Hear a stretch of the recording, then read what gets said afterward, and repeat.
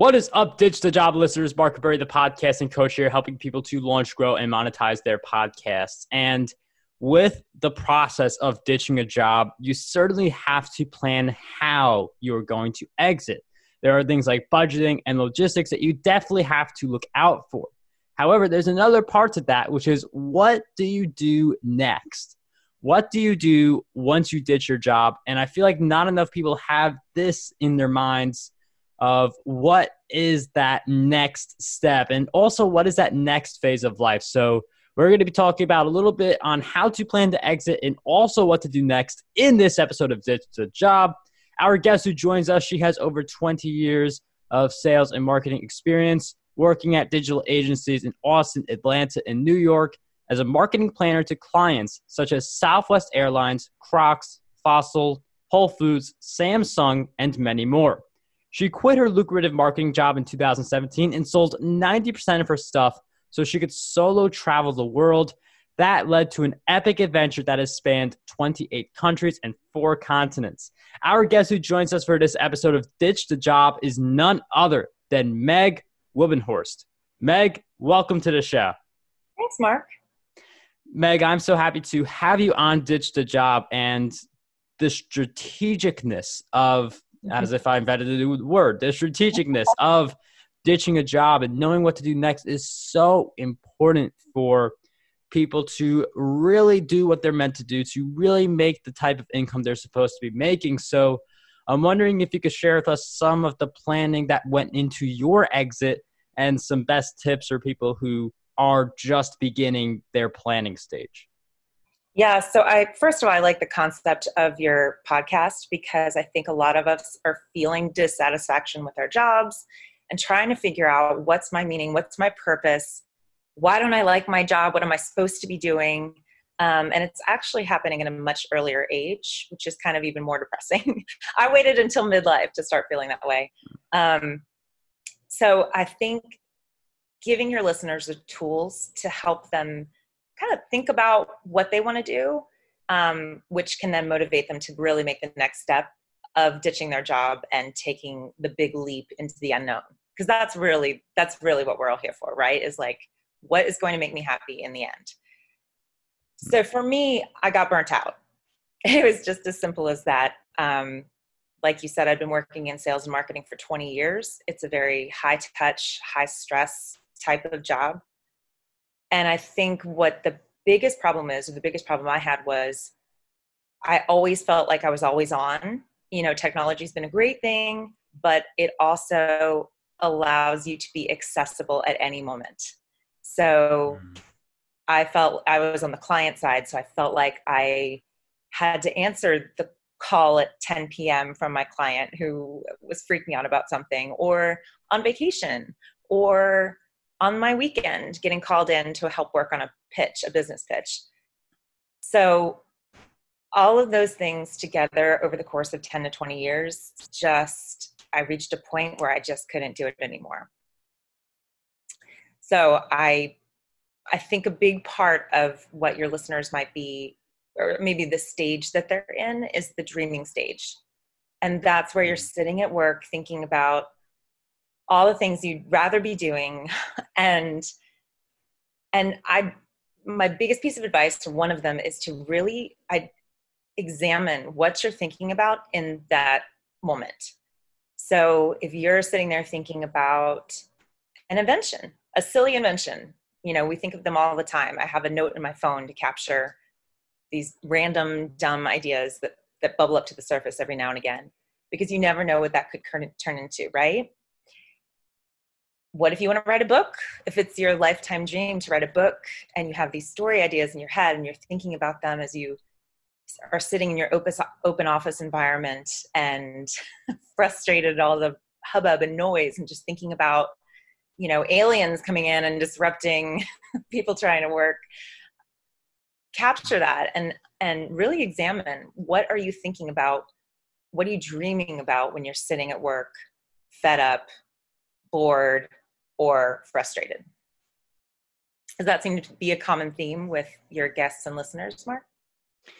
Yeah, I mean, a lot of guests who come on the show, they whether it's, they discovered in their 20s, midlife, or later than that, they're like, I want to get out of my job. I feel completely unfulfilled. And there is this dreaming phase. There is this, what if I wrote a book? What if I started a podcast? What if? And it's just a matter of, you have to get to that point where what if becomes I am. And I'm wondering if you could share with us how you were able to transition, because I know you've done a lot of traveling, and maybe, it was like, what if I could travel to all these different places? And now, like, I am traveling to all these different places. I have been to all these different places. So I'm wondering how we make that transition happen from a what if to an I am or an I have.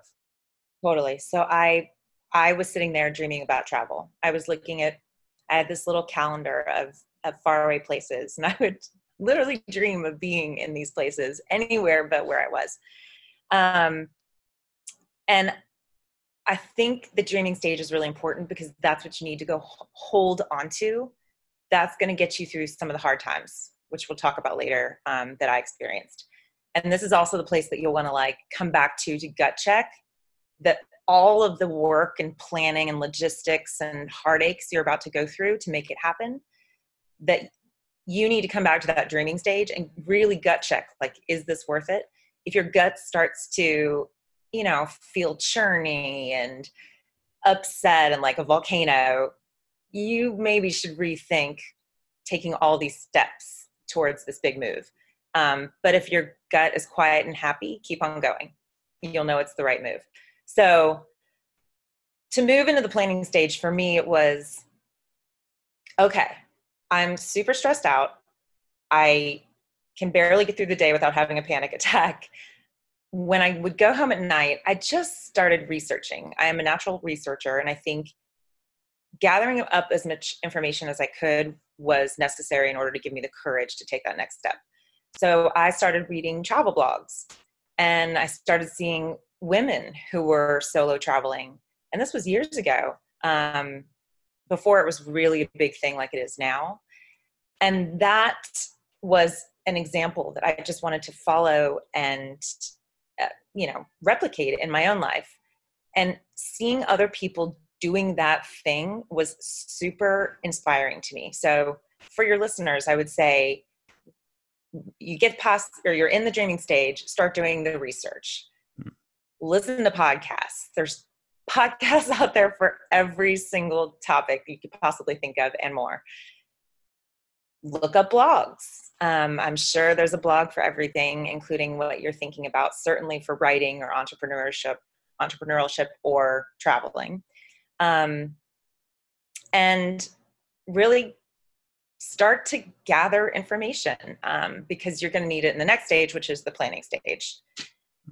So once you feel like, okay, I'm moving forward in the right direction, this is good, like people have done this before, I'm not the first, you want to start planning. And this is really, for me, the most motivating stage because it's actually forward motion. You're actually doing something. You're taking these incremental steps to get towards your ultimate goal of ditching your job and doing what you want to do. So even if you feel stuck, even on your worst days at work, you've got this secret little acorn of joy that you've got hidden inside. And you don't have to share it with anyone. You can, but only share it with people you trust, especially if it involves quitting your job. I didn't share it with anybody at work for a really long time until I was ready to tell my work bestie and swear her to secrecy, because it is, obviously the stakes are pretty high. So first and foremost in the planning stage, you're going to need money. So, just to be conservative, I think a lot of financial experts say you need a rainy day fund of at least 8 months on a conservative estimate. But if you want to travel, or if you want to write a book, or, anything that we've talked about here, certainly if you want to start a business, you need capital. So you need to really figure out how much money is going to help you achieve your goal, and how much money you do not want to walk away from your job and then worry about money all the time and not be able to achieve what you're setting out to do because you're so distracted with putting food on the table. you need to have enough money to be comfortable to go for whatever it is that you're seeking. So I would say the first thing you do is set a budget, like of your current living situation. So figure out all your expenses, figure out your fixed costs, and then set a limit for your non-fixed expenses. So that's like food and entertainment and like all your streaming services and the gym, puppy care, like dog toys, all that stuff, clothing. You need to set a budget, and then you probably need to cut a lot of that stuff. If you're getting your nails done every week, just think about, would I rather be doing this or would I rather be starting my own business and working for myself? And the answer is pretty easy. And again, that goes back to like the dreaming stage, right? And you'll ask yourself those questions 1,000 times. Would I rather be spending money on this, or would I rather be traveling the world? And that keeps you going. And then start to research how much your budget is going to be. Now, for my situation for travel, it was thinking about how much my budget would need to be pretty much each day, or like an average day. And there's a great book if you are thinking about traveling. I started with Nomadic Matt. He's a pretty prolific travel blogger. And he has a book called How to Travel the World for $50 a Day. That's a good place to start, just to kind of research and learn about what you do spend your money on when you're long-term traveling. And then secondly, after you set your budget and figured out how much money, just sell everything. I mean, you have so much stuff in your house. And I found when I was unhappy at my job, I started buying stuff. And I think part of that was to try and make myself happy, because I was so miserable, and I would come home and I felt like I was faking it all day and not doing a good job. And I was working with such talented people and I suck, and, you know, all these terrible feelings that happen when you're in a job that's not fulfilling you anymore. And it's not your fault. It's not your job's fault. It's just not a good match anymore, and not what you need to be doing with your life right now. And life is too short. I could throw a million idioms at you. Just sell your stuff. So that in and of itself is a second job. So depending on how serious you want to get, you know, there's all kinds of outlets to sell your stuff on. I'd say Craigslist is good for furniture and household.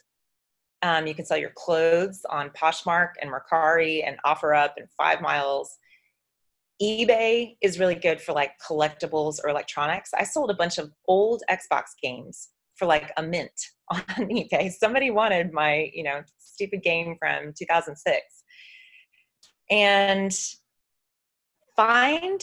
if you're not on Facebook already, if you don't use Facebook, get back on it, because they're really pushing the groups functionality now. And people sell stuff within these groups, right? So you have like a neighborhood group.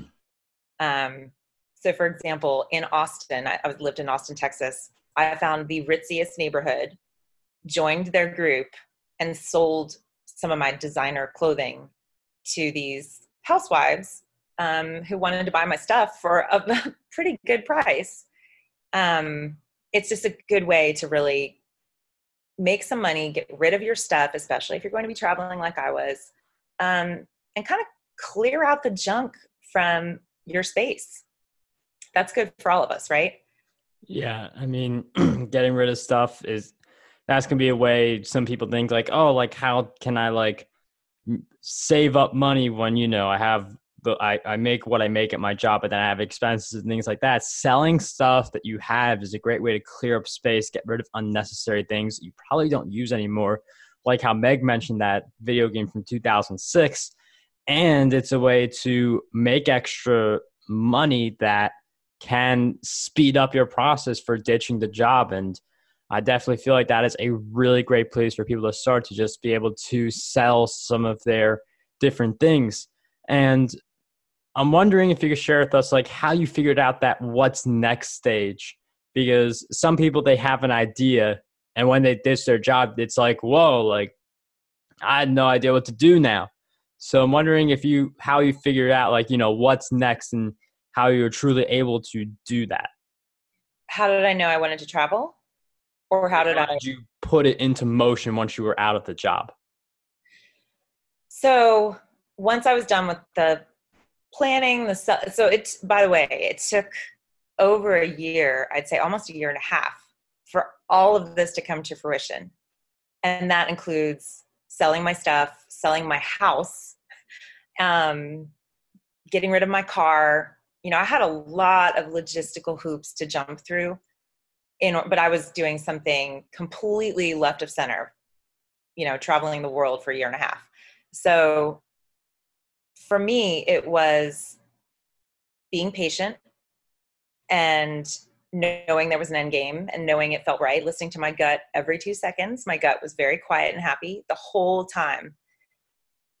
And I think once you have to gracefully ditch your job. That's another important thing. You have to do right by your job, do right by your coworkers, because you want to leave a good impression. And you want the support of your coworkers if you're going to do something fantastical, which usually that's what you're doing. If you're ditching your job, you're starting a business, or you're writing a book, or you're, I don't know, taking care of a relative and spending your last year with them. I know somebody who did that. He had a dying sister and he wanted to spend her last year being together, which is extremely admirable. And again, I go back to the life is too short, literally. So I think once you exit gracefully, very, very important. Then you get to it's almost like you accelerate everything else because you've been in the planning stage for so long, as you should. And you have the financial backing to relax about money. You're not going to be receiving a paycheck. I haven't received a paycheck in 2.5 years, and that is mind-boggling to me. But I had the support and the financial backing to be able to do that. I think if you're younger, you brought up a good point earlier. If you're younger and you're not making a fat cat salary, it's just going to take longer. You can also pick up side hustles. There's all sorts of things you can do. You can be an Amazon delivery person. You can drive Uber or Lyft in your spare time. You can be the pizza deliverer. You can work for any of the meal delivery services like Uber Eats or Grubhub. There's just, in this demand economy, there's so many jobs that can work with your schedule and earn you a little cash on the side. So that's another good way to earn money. You have to have the fortitude and the discipline and the desire to really put all of this in motion if you want to ditch your job and do it right. And Meg mentions, there are so many different side hustles out there, and a lot of people who I've had on the show, they do some kind of side hustle before they ditch their job because you want to be making some kind of income. You don't want to ditch your job with no plan and ditch your job with no idea of how you're going to make your next dollar, because it is great to have these different dreams and stuff like that, but you have to still make the money and still pay the different expenses that are coming your way. So Meg certainly brings up a really great point, side hustles. That is certainly an option for a lot of people. And it's just getting so much easier now with the gig economy to find some way to easily get started. And I think if you guys want to just really dive more into this type of stuff, I really feel like you should be following Meg's work. So with that in mind, Meg, I'm wondering if you could share with us some of the places we can find you on the web and keep following you along your journey. Yeah, you can go to my Instagram. That's where I kept most of my travel journey. That's at My Mega Travels. I also have a blog. It's a burgeoning blog. It's www.mymegatravels.com. And I'm on LinkedIn as well. So the good news, Mark, is after I came back from my trip, it took a year to find a job, which was unexpected. But I just got a job and I've moved to New York City and will be receiving a paycheck next week. As of next week. Well, that's certainly, we'll have links in the show notes. It is interesting. Some people, it is interesting that some people, they ditch the job, they do traveling, they take a little, some people describe it as a sabbatical. I'm wondering if you could share with us that process of getting back into the job and how you feel about that. Like, are you in a job that you love, or what's the context on that? Yeah, that's a good question, because when you come back, now I'm not saying as far as the travel, the travel route that I took, you do not have to take a year and a half off to travel. You can take a month or two. If you really need a break from your job, um, you can just take a shorter break, right? You don't say, mine was a little more dramatic. When you come back, at least in my case, you have a different perspective. And the only thing I knew was that I did not want to get back into what I was doing before. And when I was still working for that year of planning and logistics, I kept a note, and I'm a very note-takey person. I kept a note in my phone, and I just captured what I hated about my job, like the very, very specific things, and what I loved about my job. And I'm so glad I did that at the time. And that's something I would encourage your listeners to do, because when you return from whatever you do, hopefully you won't have to return if you start your own company or write the greatest American novel. But when you return, you are going to want to know what to look for, what to watch out for, and what to not lower yourself to do again. So if you were in a sales job and you hated going on client calls and you hated leaving the office and going out and selling to clients, don't look for a job that does that same thing. Figure out what it is, and you will gain perspective being away from your job. You kind of look back at it with rose-colored glasses in a way. Just be careful that you're not falling into the same trap as you did before, because it's easy. Really once again, take a look at yourself and think about what you want once you get back, and how you've changed as a person, and how you don't want to sink to that level of unhappiness again. There was a reason why you ditched the job. Now continue that forward motion.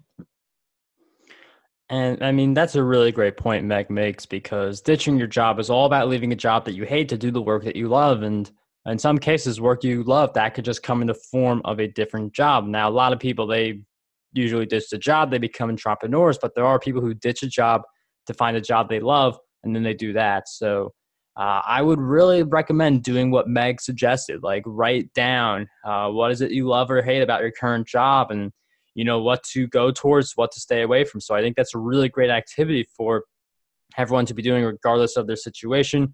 Again, show notes will be in the description of this episode. But Meg, once again, I do want to thank you so much for coming on Ditch the Job. It was such a pleasure to have you on the show. Thanks, Mark.